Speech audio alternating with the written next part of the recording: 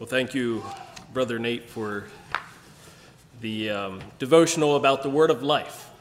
I trust today that I'm looking at a group of people that know that we can trust and we can reach out and we can grasp a hold of the word of life and make it personal in our lives. Greet you in the name of our Lord and Savior, Jesus Christ. You know, that name that the scripture tells us is above every name, that at the name of Jesus, every knee is going to bow.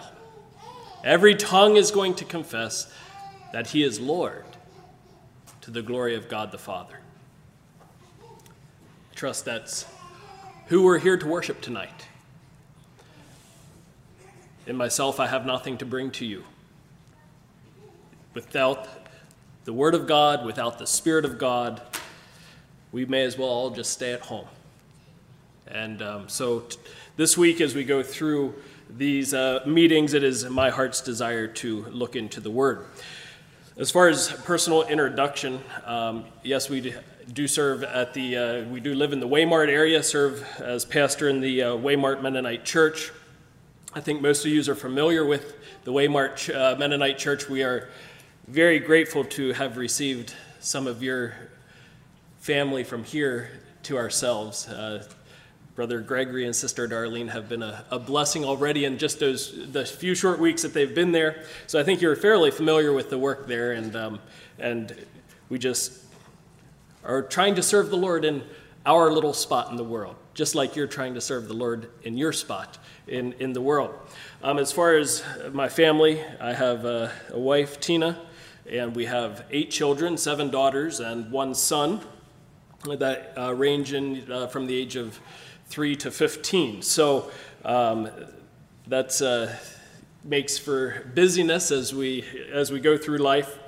As far as work, I hold a variety of jobs, and so it keeps life a little exciting for me. I do some farming, and I also still work for some farmers through my father's business, and I do some odd jobs around the community as well. And so lots of diversity. So if you hear me referring to some different things that I do, you can ask me about them if things come up that you wonder about.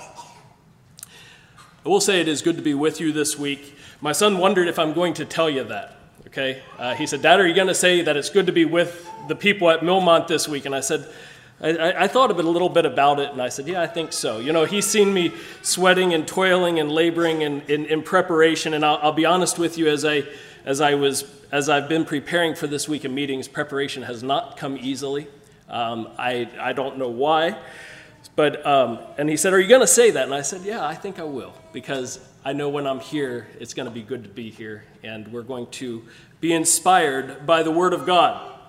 And I trust this week as we look into the Word of God that the Holy Spirit, through the Word of God, will stir my heart and your heart as we go through this week. And I believe it's imperative that each one of us has an openness to the Word of God, not to my message, but to the message of the Scripture, the message that God wants us to receive, those words of life, as we already heard about. We're looking forward to a week of revival meetings coming up right after Monday. 1 week from today, our revival meetings start at home, and one person from our congregation was sharing with a local pastor there, and he said, "Hey, you're welcome to come to our revivals." And Pastor Sal looked at him and he said, "How do you schedule a revival?" This was a foreign concept to him. He said, and he was in earnest. He said, "How do you schedule a revival?" And so my brother in the Lord, he backed up a little bit and he said, "Well, it's revival meetings, okay? But I would like to say this evening that I believe that we don't schedule the revival. That's the work of the Holy Spirit, right? But I believe it's imperative that as we come into the presence of God with an openness of heart, then God can revive us. Then God can bring to our lives those things that we stand in need of." And I believe the openness of my heart, the openness of each heart here, affects whether revival meetings will be effective in reviving. And so that's kind of some thoughts about revival. I invite you to turn with me to Ephesians chapter 3, just for maybe kind of thinking about this thing of revival meetings and getting together and being revived. I see here in Ephesians chapter 3 and verses 17 through 19, kind of a blueprint, if you will, for revival. A blueprint for allowing God to work in our lives, and some things that I find a blessing in these couple verses. In verse 17, chapter 3, verse 17, it says this, that Christ may dwell in your hearts by faith, that ye being rooted and grounded in love may be able to comprehend with all saints what is the breadth and length and depth and height, and to know the love of Christ which passeth knowledge, that ye might be filled with the fullness of God. Maybe if there's a theme verse for this week, it would be there in verse 19, that ye may be filled with the fullness of God. I believe that sums up tonight what we're trying to accomplish throughout this week. I see here several things as kind of this diagram for the foundation of revival. Christ dwelling in your hearts by faith. To dwell is an abiding place. And Jesus, I believe, desires this evening to enter into the temple of each one of our hearts. Actually, I know he does. He desires to enter into the temple of each one of our hearts and to dwell there. Not just a head knowledge, but dear ones, this evening, brothers and sisters, it's my heart's desire that as we go through this week, that we move the message of the gospel 18 inches, okay, from our heads to our hearts. And I believe it's vitally important, and God wants that. He wants to dwell in our hearts by faith. So many of us, and myself included, we have such an ability with the head knowledge that God has given to us, but do we allow it to grip our hearts and to move us into action and to move us as we allow him into our hearts? Being anchored in love, proper relationships that are beneficial to the kingdom of God. Jesus said the two greatest commandments were to love the Lord our God with all of our hearts, our soul, and our strength, and to love our neighbors as ourselves. He also speaks in these verses about a fuller understanding, to know the height and the depth and the breadth and just the fullness of God. I trust that we have a desire for a deeper understanding that moves us in the things of the Lord. He also says here in these verses, to know the love of Jesus Christ. Do you know the love of Jesus Christ tonight? I trust as we go through this week of meetings that we'll look at the love of Jesus as he brings us salvation and new life, and that blood of Christ, the greatest sacrifice of all times. And then finally, to be filled with the fullness of God. How full is full? Did you ever stop and think about how full is full? Things are full when there's room for no more. As children, sometimes, we would go around the table, and my children do this too. I guess it's a fascination, right? And we would take the water pitcher, and we would fill up the glass of water until the tension of the molecules allowed the water to stack up in our glasses, right? And somebody bumped the table, okay? And it went all over the table. Why? Because it was full. There was room for no more. Christ says, the writer of Ephesians says that we are to be filled with the fullness of God.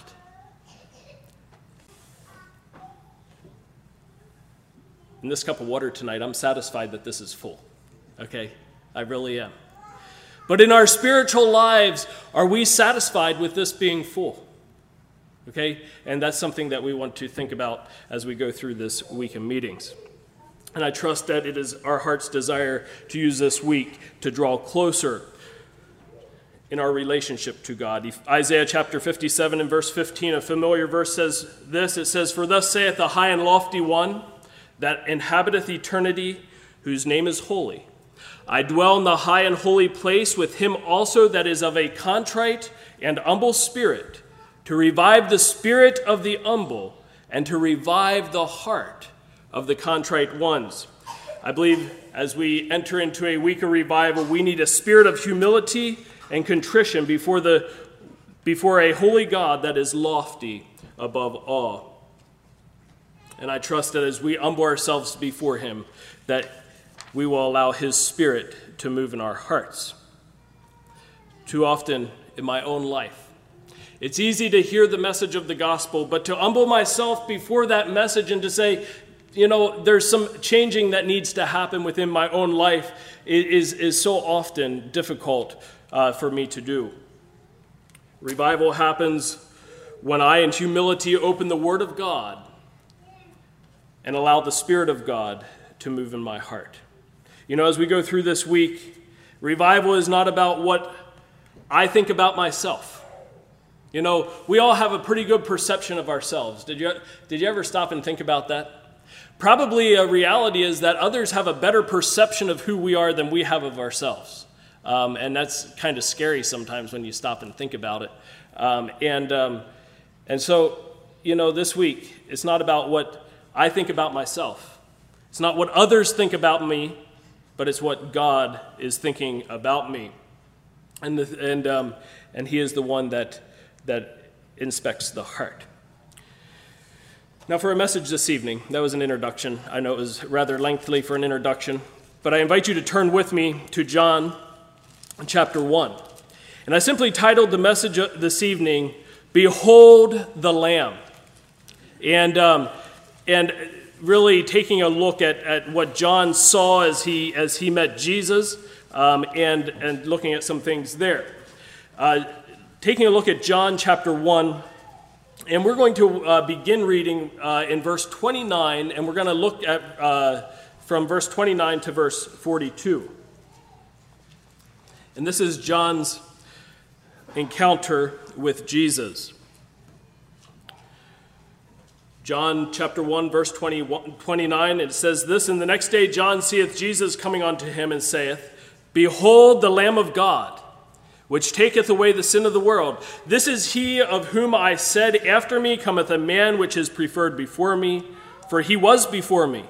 And I knew him not, but that he should make manifest to Israel. Therefore am I come, baptizing with water. And John bare record, saying, I saw the Spirit descending from heaven like a dove, and it abode upon him. And I knew him not, but he that sent me to baptize with water, the same said unto me, Upon whom thou shalt see the Spirit descending and remaining on him, the same is he which baptizeth with the Holy Ghost. And I saw and bear record that this is the Son of God. And the next day after, John stood and two of his disciples, and he looked upon Jesus as he walked. He saith, Behold the Lamb of God.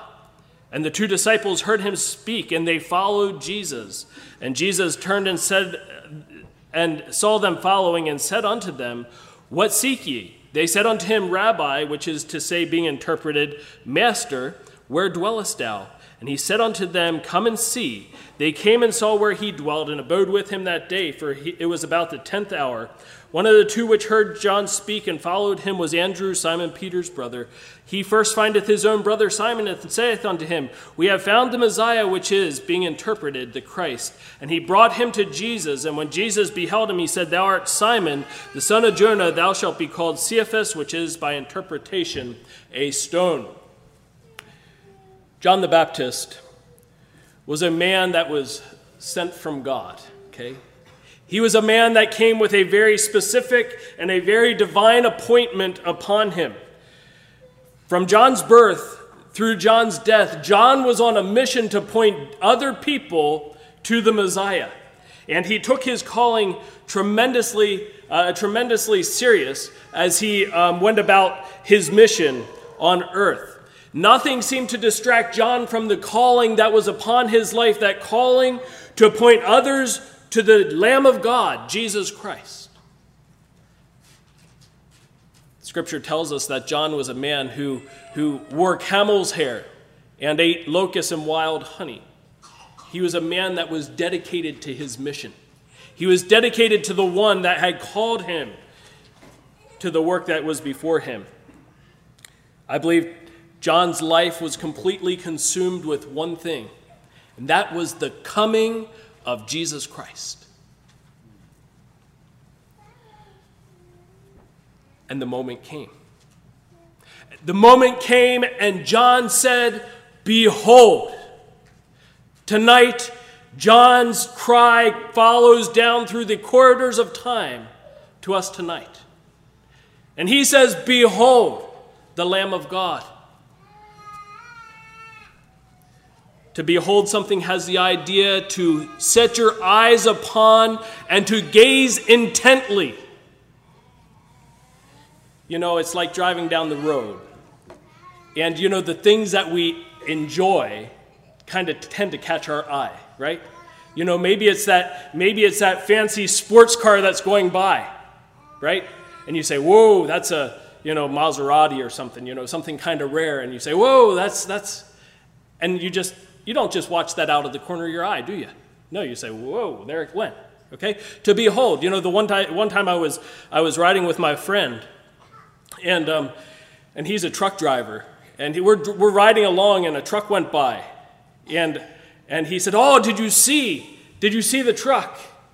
And I said, "No, I was looking at the cornfield." Here's the point. The things that we love catch our attention, right? I was looking at the cornfield. What did the farmer do right? What did he do wrong? Has beautiful corn in the field. And he was looking at the truck going by. You see, John was calling our attention to focus our attention on Jesus Christ.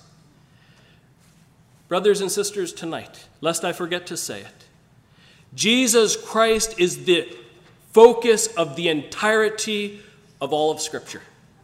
And here is John calling our attention, and he's saying, look at Jesus. Fix your gaze, fix your attention on Jesus. You know, when we behold something, it kindles within our hearts and within our lives a desire, right? When I'm driving down the road and my friend's looking at the truck and I'm looking at the cornfield, in both of our hearts there is a budding desire, right? His budding desire is to maybe have a truck like that, okay? My budding desire is to maybe grow corn like that, okay? You see, it's what was catching my attention.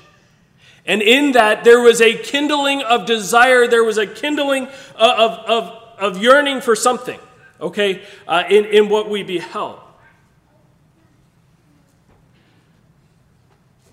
John is telling us to lay our eyes upon Jesus with the same kind of intensity, with the same kind of longing, with the same kind of desire. I believe John, remember, his life was completely focused on the coming of Jesus Christ. When Jesus finally came and when Jesus presented himself to John, I believe John wanted nothing else. John wanted to see Jesus.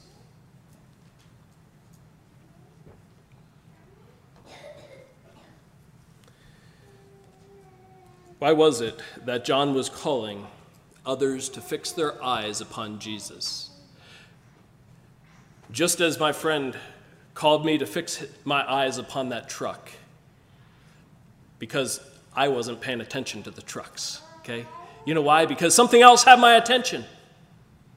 John was calling to the people that something else had their attention. And he says, I want you to fix your eyes upon Jesus.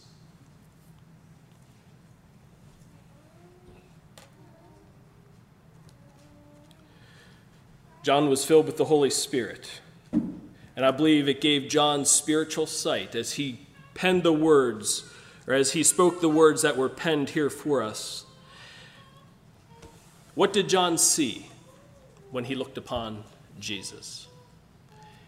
He said, behold, look upon, fasten your gaze upon Jesus, because he said he's the Lamb of God.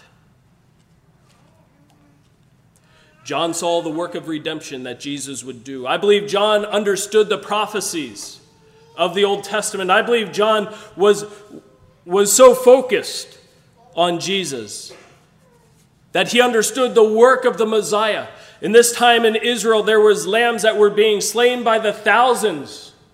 There was sacrifices that were being made. And when John laid his eyes upon Jesus, he saw the work of redemption that Jesus would do. You know, the Jews of that time looked to the blood of lambs to cover their sin. Hebrews chapter 10 speaks about this. In Hebrews chapter 10, verses 4 and 5, it says this. Says that, for it is not possible that the blood of bulls and of goats should take away sin. Wherefore, when he cometh into the world, he saith, sacrifices and offerings thou wouldest not, but a body hast thou prepared me. In verse 12, but this man, Jesus, speaking of Jesus, after he hath offered one sacrifice for sin forever, sat down at the right hand of God. John looked upon Jesus and he said, behold, the Lamb of God. I believe the people of the Old Testament, as they went to on a regular basis into the temple to offer their lambs of sacrifice, understood that there was something more. They were looking for this Messiah. The sacrifice of lambs points forward to the work of Jesus Christ. John, through the revelation that God allowed him to see, saw Jesus as the ultimate sacrifice for sin. That Lamb of God, perfect, without spot, without any blemish. And like I said before, this brings Jesus into the centrality of all of Scripture. Old Testament, New Testament is all about Jesus Christ. You know, sometimes I'm afraid that in religion we complicate that message. Jesus Christ is the center. Jesus Christ is the one. And this week, as we go through this set of meetings, it is my heart's desire that we grasp that fact. John also said, behold the Lamb of God, which takes away the sin of the world. John recognized Jesus as the Redeemer, the awaited Messiah, a lamb once slain for the redemption of mankind throughout all of time, like we looked at there in Hebrews chapter 10. I believe John was excited. I believe John was doing all he could do to contain himself when he finally laid his eyes upon Jesus. You know, we know the excitement of finally getting a hold of something that we really, really like, right? Go back to that car that drove past, right? Young fellows, well, all of us. You know, that's one thing, but imagine if you could get in that car and drive it, okay? Or maybe it's a pickup truck or whatever it is that gets your attention. I believe John was excited about this moment in time when it was no longer a prophecy of the coming of the Messiah, but it was a reality. John had been preaching a message of repentance from sin. And here he sees the Redeemer, the Son of God. Remember, there was no revelation from God for 400 years until the coming of John. There was a time of tremendous darkness. Could you imagine no message from God in 400 years? It's no wonder. This is why I think John was a little excited, okay? When he saw the coming of the Messiah, John was a glimmer of light into the silence. But John understood that he was only there to point others to the coming of Jesus Christ. I believe John had a great desire that men would see Jesus. I believe that's what made John get up in the morning, that men would see Jesus. While John was a glimmer of light into the darkness of this world, he pointed others to the true light. Let's go back into John chapter 1 And let's back up into the beginning part. Now, this is the Apostle John writing. This is not John the Baptist. But I believe we can also see some of what John the Apostle saw about Jesus here in the beginning verses of John chapter 1. In the beginning was the Word, and the Word was with God, and the Word was God. And the same was in the beginning with God. All things were made by him, and without him was not anything made that was made. In him was life, and the life was the light of men. And the light shineth in darkness, and the darkness comprehended it not. There is a man sent from God whose name was John. The same came for a witness to bear witness of the light, that all men through him might believe. He was not that light, but was sent to bear witness of that light. That was the true light which lighteth every man that cometh into the world. He was in the world, and the world was made by him, and the world knew him not. He came unto his own, and his own received him not. But as many as received him, to them gave he power to become the sons of God, even to them that believe on his name, which were born not of blood, nor of the will of the flesh, nor of the will of man, but of God. And the Word was made flesh and dwelt among us, and we beheld his glory, the glory as of the only begotten of the Father, full of grace and truth. John was pointing men to the light. We see that here in these verses. In verse 8, it says that he was not that light, but he was sent to bear witness of that light. That light was Jesus Christ. Jesus, the light of the world. These verses tell us that Jesus was not only the light of the world, he was the creator of the world. If we go back into verses 1 through 3 in chapter 1, it tells us there very clearly that Jesus Christ was the creator of the world, or was present at creation of the world. To create something creates ownership. I find it interesting to watch the things that children create. Okay? My one daughter is just incredibly creative, and it don't take her much to create something. But when she creates something, it's hers. Okay? It's hers, and nobody else's. And it's a job for parents sometimes to learn how to deal with all of that. But the fact is, she made it, and she owns it. You know, we understand this in the earthly sense. There's a tremendous amount of effort that gets put into patents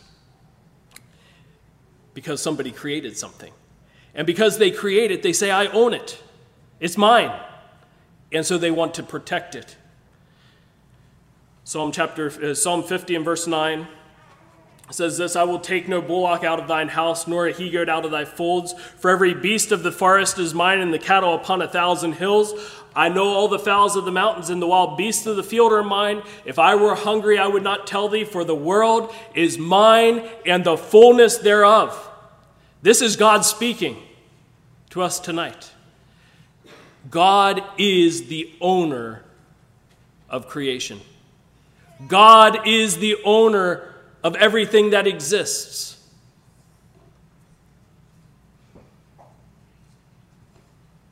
If Jesus Christ is divine owner of everything tonight, if he says that everything is his, that puts us, each one of us, under his divine ownership by right. But you know, we understand this in the earthly sense where sometimes patents are stolen. Okay? There's an account in my wife's family of where a patent was stolen, and it's quite a fascinating story. And you know, there's a sense of loss when something like that takes place. Jesus says there is nothing that is not his. One of the interesting things about God's ownership of creation is that with humanity and with humanity alone, he gives a free will, a free choice. He gives us the right to choose to respect his ownership. In fact, in John chapter 1 and verse 5, it says that he came to this world and the world comprehended it not. In verse 10, it says, he was in the world, and the world was made by him, and the world knew him not. He came unto his own, and his own received him not. This is the tragedy, dear ones, this evening of the condition of man, is that God in his glory and in his holiness allows man a choice, and man has rejected God in their fallen state. Verses here in John say they comprehended it not. In our English language today, we would say did not receive. Okay, they did not receive him. They rejected him. The condition of man apart from Jesus Christ, we know, is darkness, it's sin, it's difficulty, the sadness that sin brings, the lostness, the pain, the agony of life. Scripture calls it darkness here in this passage. He says this light came into darkness, all of this difficulty and the sin that is there. But the fact is tonight that no matter what we decide about God's ownership, it does not change the fact. It does not change the fact.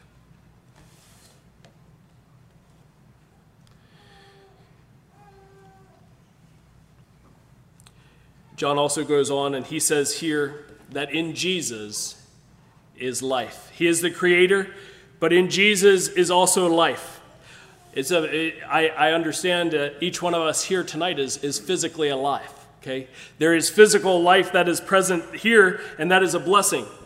We understand that. We relate to one another in the physical sense, in being alive and relating to one another. We put tremendous emphasis, we put tremendous value on physical life. Look back over the past year. It's actually, I found it kind of interesting as I was preparing to come. It was in March of 2020 was my last set of revival meetings. And they got cut short because we went into lockdown with COVID. Okay, we started on a Sunday night and ended on a Wednesday night, and one of the children says, well, they said maybe something will happen that you get to come home on Wednesday night, and I said, well, don't plan on it. And I said, in fact, looking back, I think maybe I'd have just rather preached for the rest of the week. But but look back over the last year and a half, whatever it's been. People put a tremendous value on life, physical life.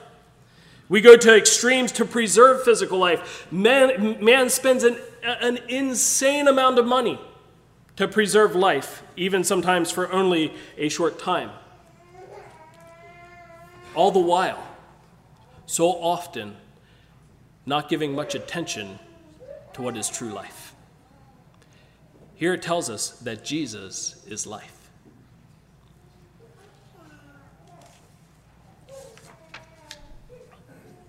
Jesus' life is not only physical, but it is speaking more here of the spiritual. Jesus places a greater value on spiritual life than he does on physical life. Paul placed more value on spiritual life than he did on physical life. He said, for me to live is Christ and to die is gain, right? He says that if my spiritual life is good, then I can go on to glory. In him, in Jesus Christ, is spiritual life. Spiritual life tonight, brothers and sisters, dear ones, brings tremendous fulfillment. Spiritual life brings a completeness to physical life. And I would like to say tonight that physical life without spiritual life is truly a miserable existence. In John chapter 10 and verse 10, Jesus says this. He says, the thief cometh not but for to steal and to kill and to destroy. I am come that ye might have life, and that ye might have it more abundantly. Jesus Christ is life. What does the abundant life look like? Our world tells us that the person with the most accumulations of wealth, the most accumulation of toys, the most accumulation of pleasure is the one that has the abundant life. And you know what? We're not so far sometimes from that same thinking, right? We fall trapped to that at times, that same thinking. Dear ones, Jesus lived a model of the abundant life, and he had nothing.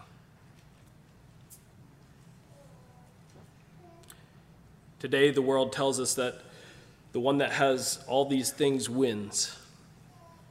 Reality, the one that has Jesus wins.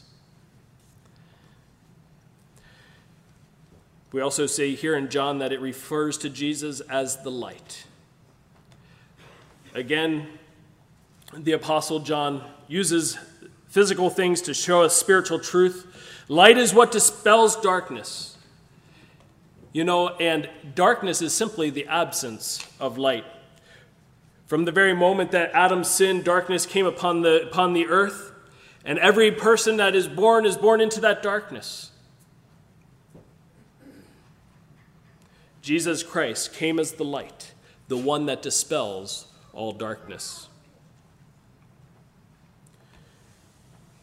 In verses 10 and 11, I already pointed this out. Jesus came into this world that he could bring light. And then there is a personal decision in verses 10 and 11. It says about the world knowing him not and the world receiving him not, a personal decision that comes with the presence of light through Jesus Christ. And in verse 12, we see here that a beautiful verse, speaking about those that receive the light and the power of Jesus Christ. It says in verse 12, he says, "But as many as received him, to them gave he power to become the sons of God." Tonight, I trust that I'm looking at a group of people that many of us, most of us, know what it is like to be a child of God. Verse 12 really sums up the gospel message. Receive him, believe on him, and become the sons and daughters of God. It's a beautiful message. It's a message that has resonated through the corridors of time. In verse 14, John also calls us to behold the glory of God. Jesus came, and John said, "Behold the Lamb of God, the light, the life, the salvation of man." When we behold Jesus as the Lamb of God, we will also behold his glory. Tonight, Jesus is glorious. The psalmist tells us that the whole earth is full of his glory. John chapter 12 and verse 21 says this, as the disciples were being called, they then came therefore to Philip, which was at Bethsaida of Galilee, and desired him, saying, "Sir, we would see Jesus." In Hebrews chapter 2 and verse 9, it says this, "But we see Jesus." And it goes on with more in that verse. "He was made a little lower than the angels for suffering and death, but crowned with glory and honor." Tonight, the message is this.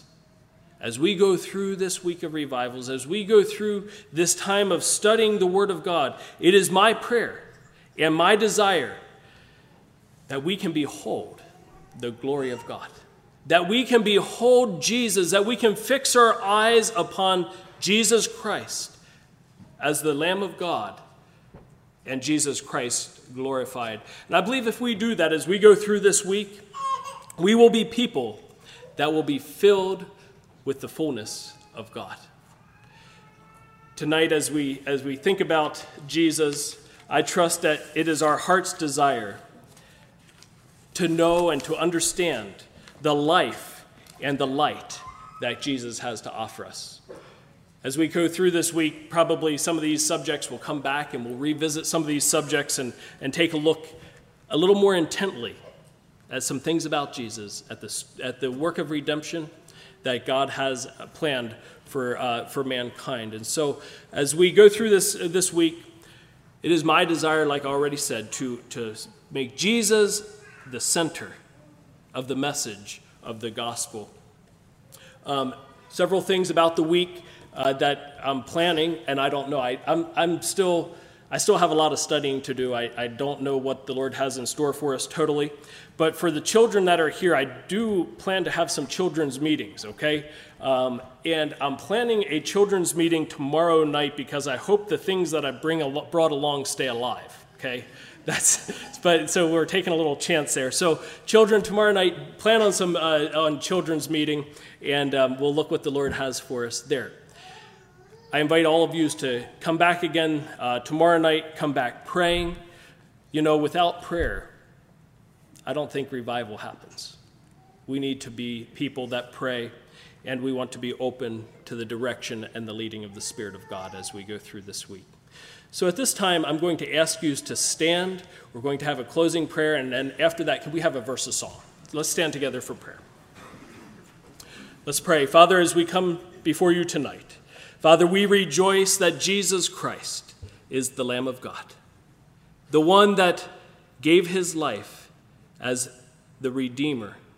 Father, we just pray tonight that as we go through this week of revivals, Father, that we would again and again see Jesus in the Scripture. Father, I just pray that you would be with each one of us. Father, I just pray that as we go from here tonight, Father, that your Spirit would be with us, Father, that your Spirit would guide us. Father, I just pray for direction, for guidance, as we look at messages for this rest of this week. Father, that your name can be lifted up and that your name can be glorified. Father, I just pray that you dismiss us with your blessing. May your grace, your mercy, and your peace rest upon us. We ask this in the name of Jesus. Amen. Depart in peace.